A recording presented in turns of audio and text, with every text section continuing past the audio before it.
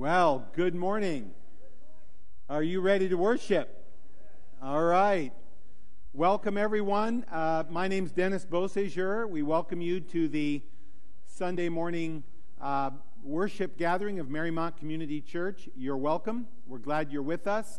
If you're new, check out some of the slides after the service. If you need prayer or you want to connect, there's lots of ways for you to do that over the course of this morning's service. And as I call us to worship, I'm going to be in Psalm 50, the first two verses.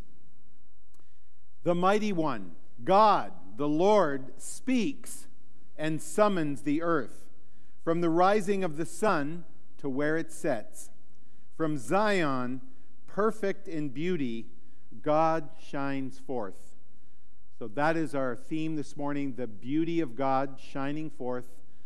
We're going to explore the beautiful God as we continue our series called Astonished. And this morning you'll get an opportunity to draw and exercise childlike creativity. You'll get an opportunity to celebrate communion. And we will be following the message with worship. So let me start us with prayer. Father, after a long season of hardship for many, a season, Lord, of radical changes to our lives, we can simply say, but God. But Lord, you knew. This did not take you by surprise. And you have provided an antidote to COVID, an antidote to anxiety, an antidote to depression, an antidote to fear, and that is the beauty of Jesus. So today, Lord, we declare your beauty. We welcome you into this time and place. Father, we ask you would do whatever you wish this morning. We pray in Jesus' name. And the church agreed and said, Amen. All right. Well, look, if you live near Marymount Community Church's building location here in 45227 area code, we mailed 4,600 of these to all of our neighbors within about a 2-mile radius of here. So if you live nearby, just be aware of that. That is going to be a great conversation starter. That person may be ready to seek out a church. That person may be ready to worship. They may not be. So on here, there's online information and a description of who we are. So use that as conversation starters with your neighbors. Remember, we have Resurrection Sunday, Easter, coming up in 3 weeks from today. It's a great time to invite. I don't know about COVID, but at least pre-COVID, if you invited somebody to Easter, the odds of them saying yes were 82%. Keep that in mind. With warm weather and vaccinations happening, I did get my first shot on Friday. So many of you who have had vaccines have begun to return to worship. This is safe. We're going to be wearing masks until that is no longer necessary. But as we have more returning to worship, we're going to add a second service at 11 a.m. on Easter Sunday. So in the next slide, you just have the details there. 2 services at 9 and 11 on Easter Sunday. There will be fellowship on the porch between services, 10:30 to 11. And the chef will be providing us with a healthy sanitary snack to enjoy on the front porch. And then on the rest of April, we're going to test continuing with the 11 o'clock service.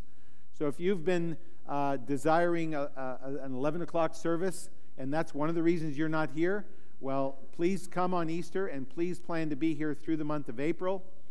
During the month of April, we will leave children ministry at 9 and youth ministry at 10:30. And then towards the end of April, we will make a decision about what we do in May, and obviously our goal will be to have 2 services in May, provided that we have demand, and also provided that we have volunteers. And I know after a year of being at home in your pajamas, volunteering for church may not be the first thing on your list, but we want to be ready to welcome people back, and we want to do it in the Marymount way. We want to do it right, okay? So that's the news on service changes. Now, over the past 3 years, we have been generally building up a surplus in our general fund budget. Last year, with COVID, we gave away $35,000 to ministries in need, and we still had a surplus. So it led us to 2 Corinthians chapter 8, verses 13 to 15. For I do not mean that others should be eased and you burdened, but that as a matter of fairness, your abundance at the present time should supply their need, so that their abundance may supply your need, that there may be fairness. As it is written, whoever gathered much had nothing left over, and whoever gathered little had no lack. So we decided to invest our surplus, and the elders this past week approved $100,000 in grants for special projects for our mission partners. Let me just tell you about some of these. It's pretty amazing, and you ought to be just in excitement for what God's going to do through these investments. So we've got Farming God's Way, a discipleship farm that's going to be built in Chad with African Inland Mission. We're going to create an app to reach Muslims throughout the Middle East with the gospel through Call of Love. We're going to put new school floors in at the school that handles about 40 of the Casa Hogar Mama Polita children, orphans in Mexico. We're going to give Child Hope Nepal 20 tablets, which will allow them to communicate and do discipleship training to 20 people at a time. So that's going to reach 400 people. There are already 60 church planters in Nepal, and that work is moving like wildfire through the nation of Nepal. So that's a super exciting one. We're going to be funding a new website and store for Equipping Ministries International, our partner ministry here. That will serve missionaries and people implementing their training in 96 different countries. We're going to do a recruiting video for the Greater Cincinnati Prayer Canopy, which will help us recruit new churches and move the canopy into more and more churches participating. We already have almost 50 churches. Our goal with this video is to go to 100 churches in the prayer canopy. The believers in Israel who are coming out of the military need college scholarships. So now we are participating and praying for 26 Israeli college students who are believers who have come out of the military and are now going to be influencing their fellow students with the gospel and then getting jobs and being influential in the Israeli culture. We're going to be discipling inner city youth through the Lord's Gym program. We're going to be discipling African American students in university through a special navigators program that's going to happen this summer.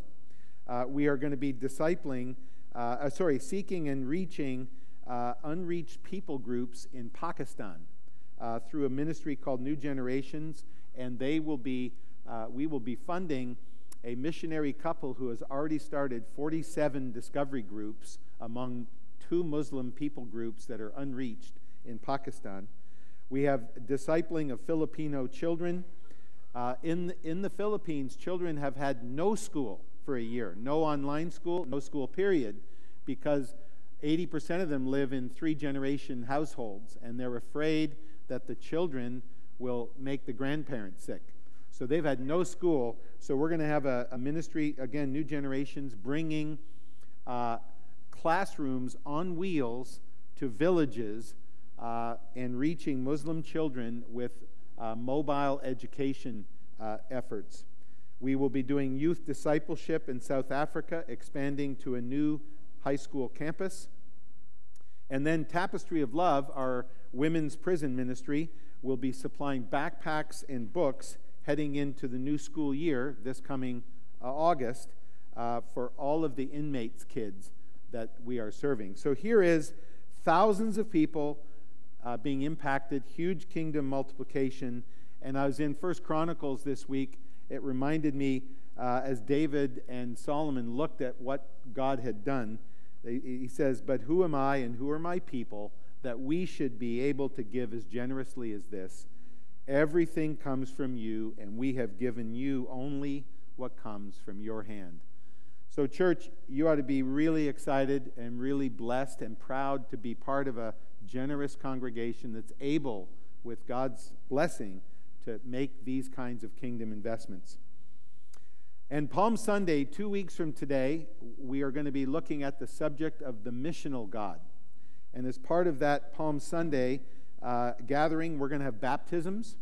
So if you have not been baptized as a adult believer or as a believer that knew what you were doing in baptism, if you want to have the Lord wash away your sin, declare your allegiance to Jesus, then this is an opportunity for you on Palm Sunday. Contact Jamie at Marymount Church. We do want to make sure everybody who's being baptized is ready to be baptized. So, and secondly, we're going to do a special missions offering.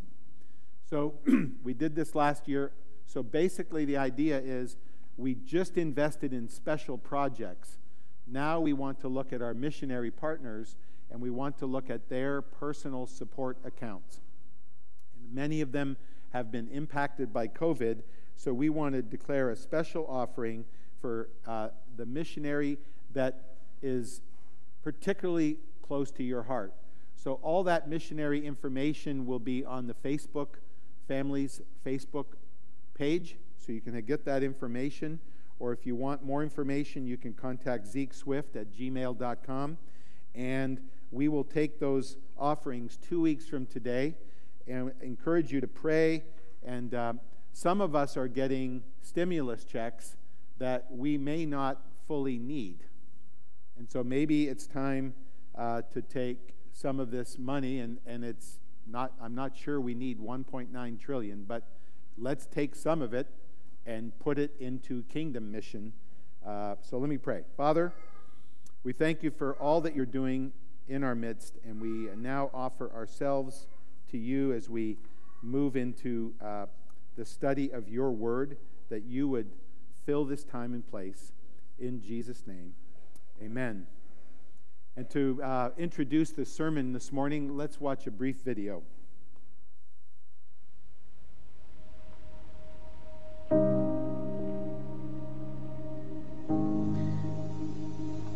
What a God. What power. Why did he lavish such a universe upon a creature like us? Why? Isn't that overdoing it? What a universe. And what a God. God rejoices in the works of creation because they point us beyond themselves to God. God does mean for us to be stunned and awed by His creation, but not for its own sake.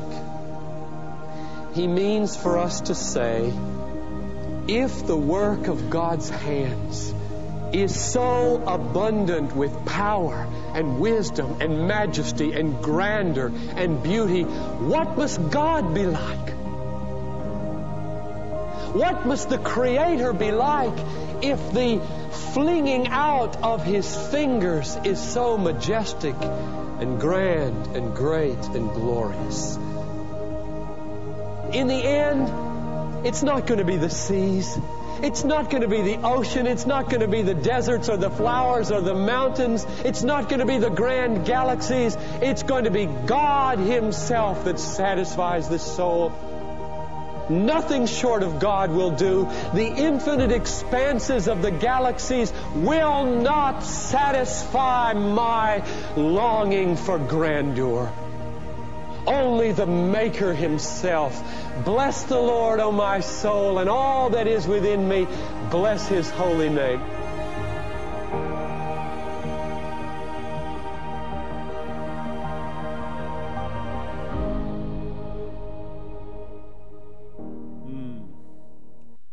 So that's what we're all about today, to examine the beautiful God, to look at Him and to have an encounter with Him and to be changed by the beauty of our God.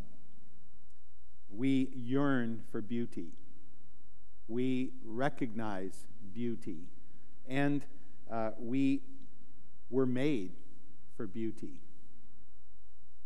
In a COVID world, we have a clear picture of a marred creation, a clear picture of things that are not right. And we turn instead our gaze to the one who is beauty, who is right. And so our goal this morning is a single-minded passion to seek God's face, to recognize His beauty, and to gaze on His beauty. So we're coming out of Psalm 27, verse 4, which says, "One I ask from the Lord, this only do I seek, that I may dwell in the house of the Lord all the days of my life, to gaze on the beauty of the Lord and to seek Him in His temple." David is encouraging us to look upward to the beauty of our God.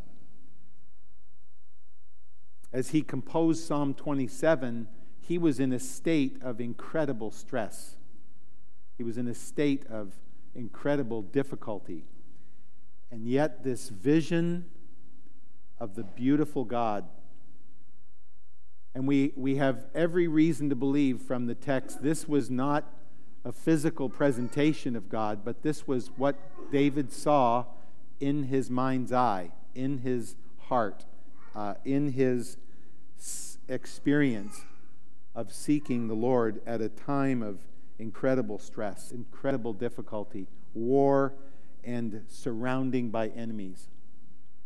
So the big idea this morning is that seeking and gazing on the beauty of God is the one thing that will please Him and transform us. That gazing on the beauty of God is the one thing that will please Him and will transform us. So how we're going to go about this is I'm going to teach for about 20 to 25 minutes. We're then going to have an extended time of worship for about the same amount of time.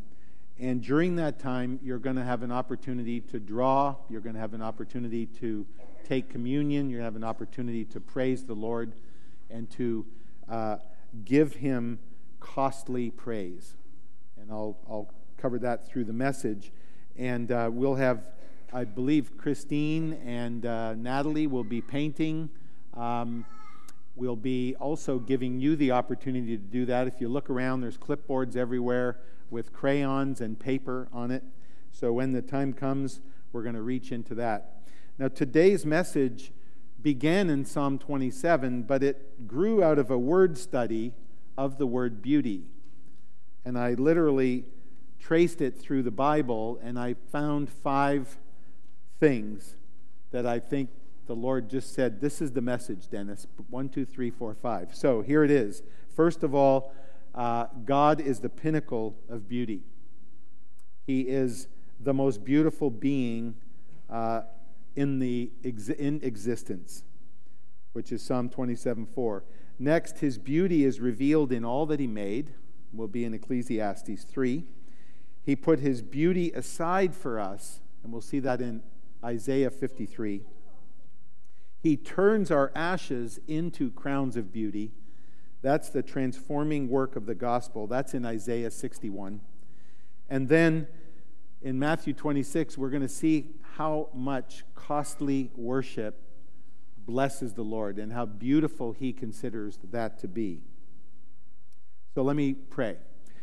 Father, let my teaching fall like rain and my words descend like dew, like showers on new grass, like abundant rain on tender plants. And have your way today, Lord, with us. In Jesus' name, amen. So God is the pinnacle of beauty, the most beautiful being in existence. And there's going to be something about seeing him face to face that is going to be an all-consuming, melting, transcendent experience that will last for eternity. As he is with us, it will last for eternity. There's something traced out in the Scriptures from beginning to end where his majesty and his beauty and his perfection will be made known to us. And this will be a composite of his physical beauty, his radiance, the sheer light coming off of him. But also it will be the strength of his character. It will be the power and the majesty, and will be the loving way that he has wielded these things across human history that will melt our spirits, melt our souls. And so I just want to ask, okay, so what was David seeing in Psalm 27? What was he seeing there? Well, as I mentioned earlier, he's surrounded by enemies. His own family has discarded him. And what does he see? He sees this being, it's almost like he gets this supernatural revelation because he's seeing light and glory coming off of the presence of God. He's seeing salvation, meaning rescue. He's seeing like I am being rescued. He's seeing that in the face of all these enemies around, he has total confidence that he is going to be victorious. He sees God's protection. And despite being in high stress and high anxiety, and who knows what his generals and his soldiers are telling him, and then he sees God's faithfulness in contrast to human fickleness, which is his family and his enemies. He talks about teaching that has been with him. And remember, when he wrote Psalm 23, he talked about, you lead me in paths of righteousness. There's teaching that brings the kind of outcome to his life that are good all the time. And then he sees that he has strength when it's time to wait. You know, we've all been tested. I think all of us have hit the wall in some fashion in the last year. We've had frayed relationships. We've had shortness with each other. We've had despair. We've had despondency. We've wondered if it's ever going to be back to normal. This time has been a time to wait. For some of us, we're waiting on work. For some of us, we're waiting when we can visit our families. We're waiting when the border with Canada will be opened so we can visit our family. You know, we're waiting. And David is here, and you remember from the David series that he waited almost 25 years from the time he was anointed king to the time he became the king in Jerusalem with the Ark of the Covenant and all the bells and whistles. 25 years. So he knows what it's like. And this is what he's seeing. In the middle of war, he's seeing beauty. He's seeing shalom. He's seeing this constant strength and provision from God. So that's part one. This is the most beautiful being in all of existence for all these reasons. And wait, there is more. So let's go to part two. He is a consummate artist. And he is the author of all beauty. And his beauty is revealed in everything that he has made. And that video to me was so helpful because we can get distracted looking at the creation, but that's not to be worshipped in itself. It's to point the way to him. What must he be like if he made that? So in Ecclesiastes 3:11, Solomon says he has made everything beautiful in its time. Everything is beautiful in its time. And in its time is important because we know from the good book that the time for things to be all beautiful, like in Revelation 21 and 22, is to come.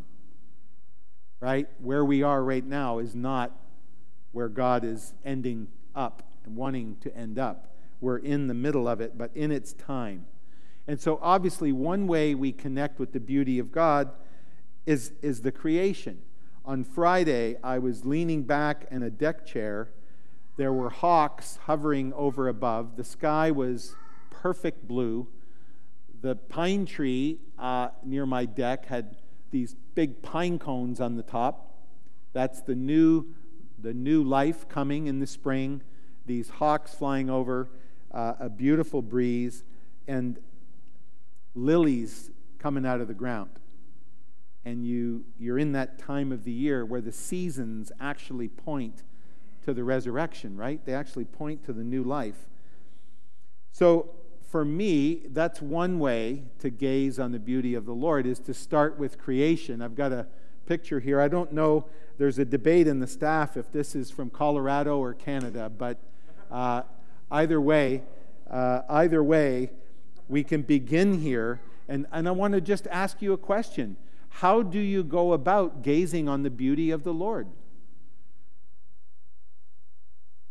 If you're online, you can just text your thoughts in there. We're amongst yourselves. We're not monitoring. I'm not monitoring the text this morning. But what do you start with? For some of us, it's music.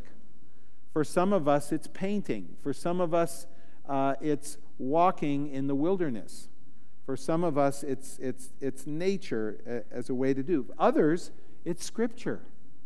We can read this and be transported into eternity. These pages crackle with the invitation to eternity for some of us. So whatever that is, how will you gaze on the beauty of the Lord? Obviously, it takes concentration. It takes an overt decision to do so. It's a discipline. It's a spiritual discipline. So how will you gaze on God? And maybe you need a little motivation. Let's look at what A.W. Tozer says about this. While we are looking at God, we do not see ourselves. Blessed riddance. The man who has struggled to purify himself and has had nothing but repeated failures will experience real relief when he stops tinkering with his own soul and looks away to the perfect one. It's an invitation to get off of our problems, to get off of our circumstances, to get off of our human limitations, and to gaze on the perfect one. While he gazes at Jesus, the very things he has been so long trying to do will be getting done within him. It will be God working within him to will and to do. So, he's made everything beautiful, and he has invited us to gaze at his beauty. The third part of the message this morning is a little bit surprising, but I see that he put his beauty aside to come and get us. In Isaiah 53, we see the suffering servant, the little poem about the suffering servant, and it begins in 52:12. But in 53:2, he says, he had no beauty or majesty to attract us to him. Nothing in his appearance that we should desire him. He let his beauty that he owned in heaven, he let that aside. Philippians 2 says he emptied himself of all of that divine pomp and circumstances to become one of us. And in that, he was not particularly attractive, and he certainly had no royalty. He was born in a cave and brought out of dry ground. So this is this beautiful Messiah who comes by laying his beauty aside for you and me. And in 53, Isaiah 53, it goes on. It says, he was despised and rejected by mankind, a man of suffering and familiar with pain, like one from whom people hide their faces, He was despised, and we held him in low esteem. Surely he took up our pain and bore our suffering, yet we considered him punished by God, stricken by him, and afflicted. But he was pierced for our transgressions. Check this. He was crushed for our iniquities.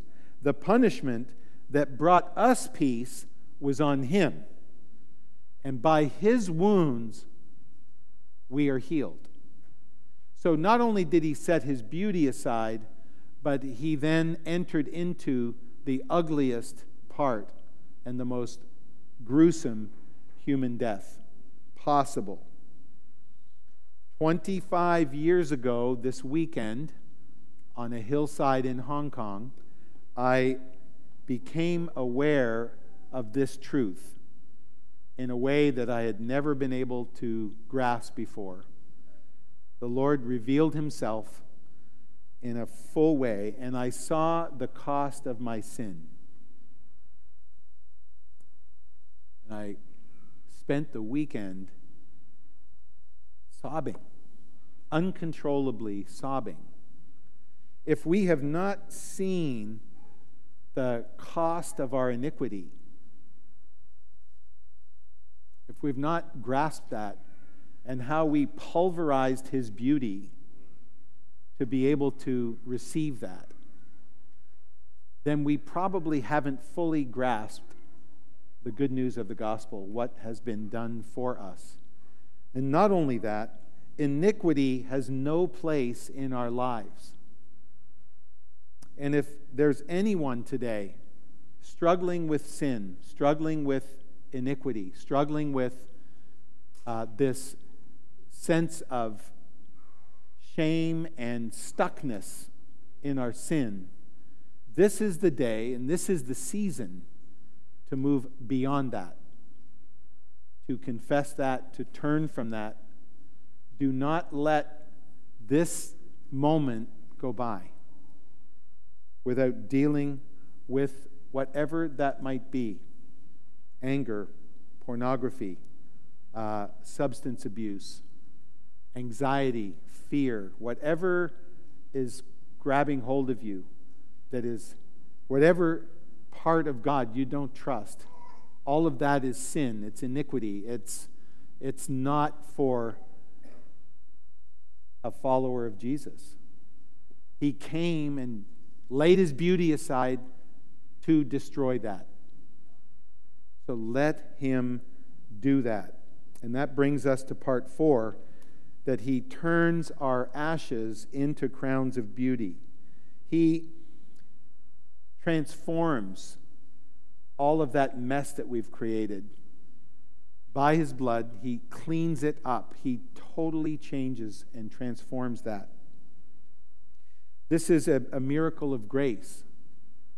You know, on March 20th, Dennis and Helen Spurgeon will celebrate 50 years of marriage. Congratulations, Spurgeons. Now, they told their story here a while ago, and it's not been a straight shot, because they were actually divorced and then remarried to each other. And in a season of sin and destruction, God came in and rescued them and rescued their marriage and made what was ugly beautiful. He transformed them through his grace. He actually performed his word in Isaiah 61. He bestowed on them a crown of beauty instead of ashes, the oil of joy instead of mourning, a garment of praise instead of a spirit of despair. And then it says, they will be called oaks of righteousness, a planting of the Lord for the display of his splendor. And Dennis and Helen Spurgeon are oaks of righteousness now. They weren't at one point, but they are now, because he turns our ashes into crowns of beauty. He knows how to do a total makeover. He knows how to transform a human life. And if you're walking with him and you've experienced part transformation, gaze on his beauty and get the whole thing. Get the whole thing that he intends, because that is what he came to do. You know, this Isaiah 61 is part of our family vision. It is that we would plant generations of spiritual oak trees as far as we can see. These little seedlings right here, we're collaborating that they would become oaks of righteousness. Not because we're special, but because God promises that right here. That's what he's invited us into. And by the way, it's the same for all of Marymount Church. That every single one would experience the whole gospel, the whole kingdom, the wholeness of the promises of God, the wholeness of sanctification, the wholeness of salvation, the whole gospel for the whole church. As a matter of fact, for the whole city and for the whole world. And what do I mean by that? A whole gospel. Well, sometimes the church in America is preaching the little gospel. The little gospel says, say a prayer, invite Jesus into your heart, and you can go to heaven when you die. Now that's true. But that's just a small part of it. The big gospel says, no. You're not inviting Jesus into your heart. He's inviting you into his kingdom. He's coming to change the whole world. He's coming to redeem every single thing that is broken. He's coming to transform the creation. His intention is that we will be in the garden in all of eternity, with the heaven and the earth joined, with him living with us, just like it was in Genesis 1 and 2. So we're not just trying to get some fire insurance to go to heaven when we die. We're trying to have heaven get into us now, so we can see his vision. And it means that the little gospel is private faith. The big gospel is public faith. The little gospel is, that's good for me. The big gospel is, that's good for the whole world. So when we talk about this transforming beauty of ashes into crowns of beauty, we're talking about a spiritual transformation for the whole of life. And it's not just that we get the spiritual part of our pie right, but he wants the whole pie. He wants work and family and our sex lives and our relationships and our finances and everything through the lens of the gospel. That's why we're doing this abundance giving to our kingdom partners. That's why we're doing the missions offering on Palm Sunday, because what we're saying is the gospel means that we have everything in our possession now invested to bring the kingdom as far as we can to as many people as we can in our lifetime and beyond. Because we're not living for now, we're living for eternity. We're living for the moment when that beauty of God just covers the earth. And his kingdom covers the earth. That is what we're looking for. And the gospel itself is a beautiful exchange. Look what happens. Jesus left everything behind in utter humility.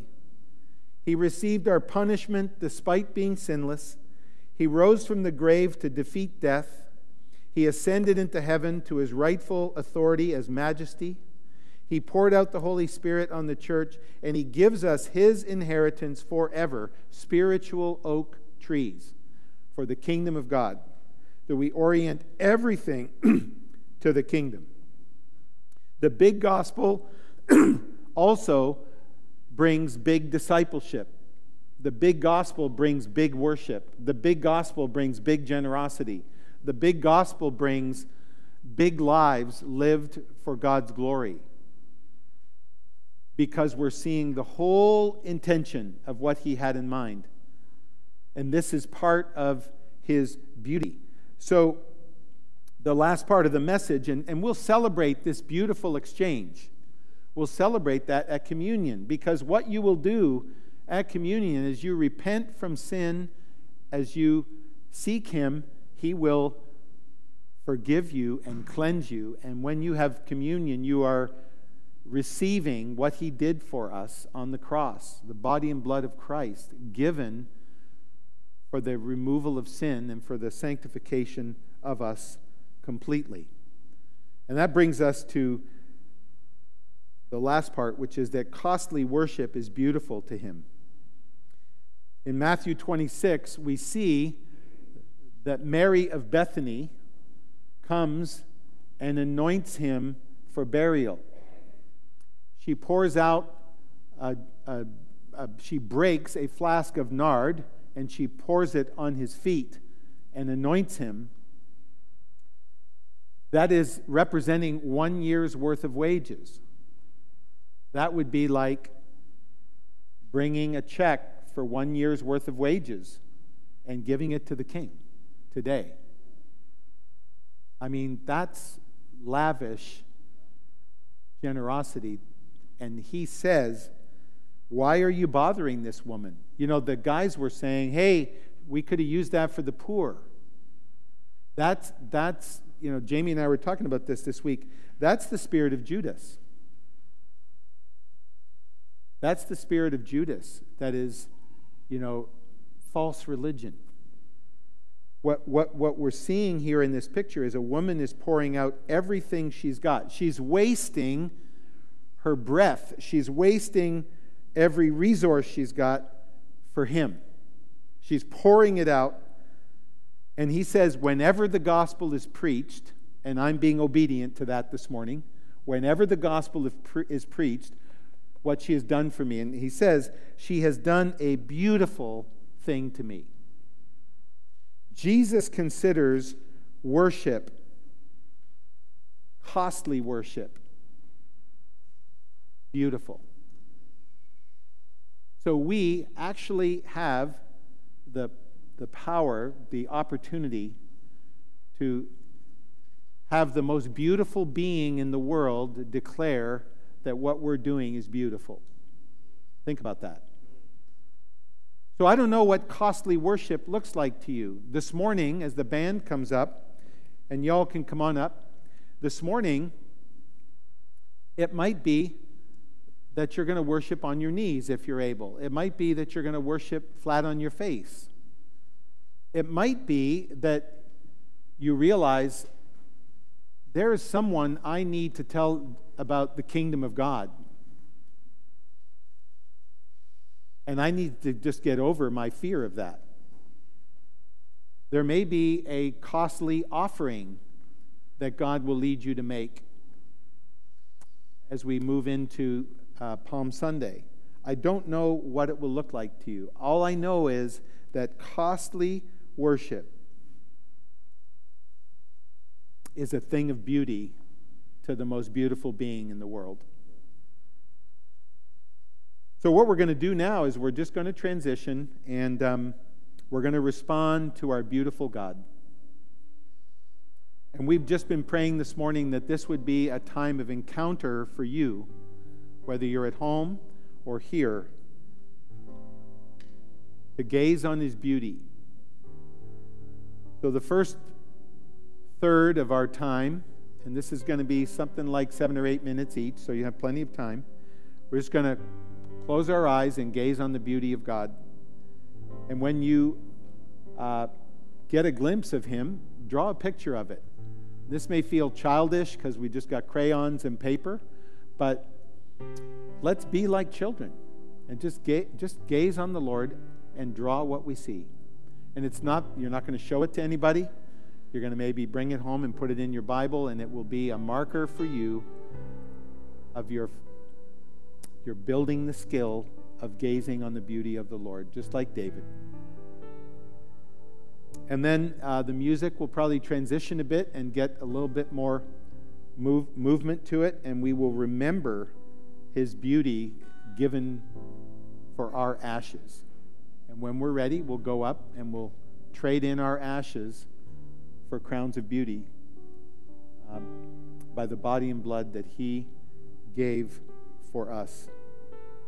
And then we'll close our time together to worship at his feet and ask him what would be a costly offering, Lord. And let him tell you, and then do what he tells you. Whether it's today or this week or next week, whatever. Your small group leaders have small group questions, but I'll just read them here. How has God given you beauty for ashes? Maybe you can remember what he did for you. I know what he did for me 25 years ago. Totally reordered my life. How will you try to gaze on God's beauty? What costly worship will you give your King this week? And how would you convey God's beauty to a neighbor this week? Therefore, since we are surrounded by such a great cloud of witnesses, let us throw off everything that hinders and the sin that so easily entangles, and let us run with perseverance the race marked out for us, fixing our eyes on Jesus, the pioneer and perfecter of our faith. For the joy set before him, he endured the cross, scorning its shame, and sat down at the right hand of the throne of God. Consider him who endured such opposition from sinners, so that you will not grow weary and lose heart. Father, we invite you to have your way with us now in this time.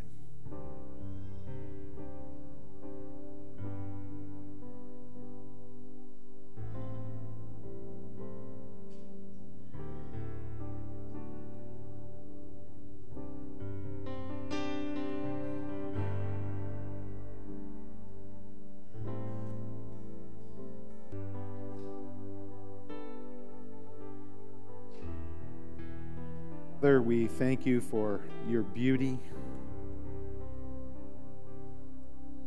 Lord, we don't want to just admire it. We want to follow you with all our hearts. We thank you for the beautiful exchange. We thank you, Lord, for this time in your presence, experiencing your beauty.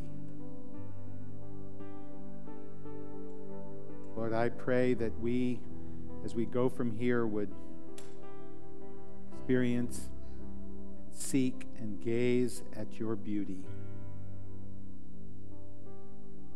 every day, all the days of our lives, Lord. We pray in Jesus' name. Amen. So remember, 2 weeks from today, baptisms and also our missional God offering. And I just want to encourage everybody, even our kids, to participate in that offering. It would be really special to be able to tell our missionaries that almost everyone in the church participated. But we look forward to seeing what God's going to do as we invest in his kingdom through costly worship, that one day he will call it beautiful. Amen? So my benediction for you today is a promise.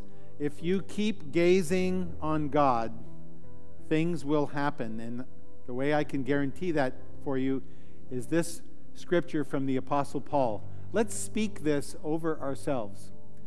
And we all, who with unveiled faces contemplate the Lord's glory, are being transformed into his image with ever-increasing glory, which comes from the Lord, who is the Spirit. As you gaze on the Lord, you become more like him. That's part of his plan. So gaze on the beauty of the Lord, the glory of the Lord. Have a blessed week.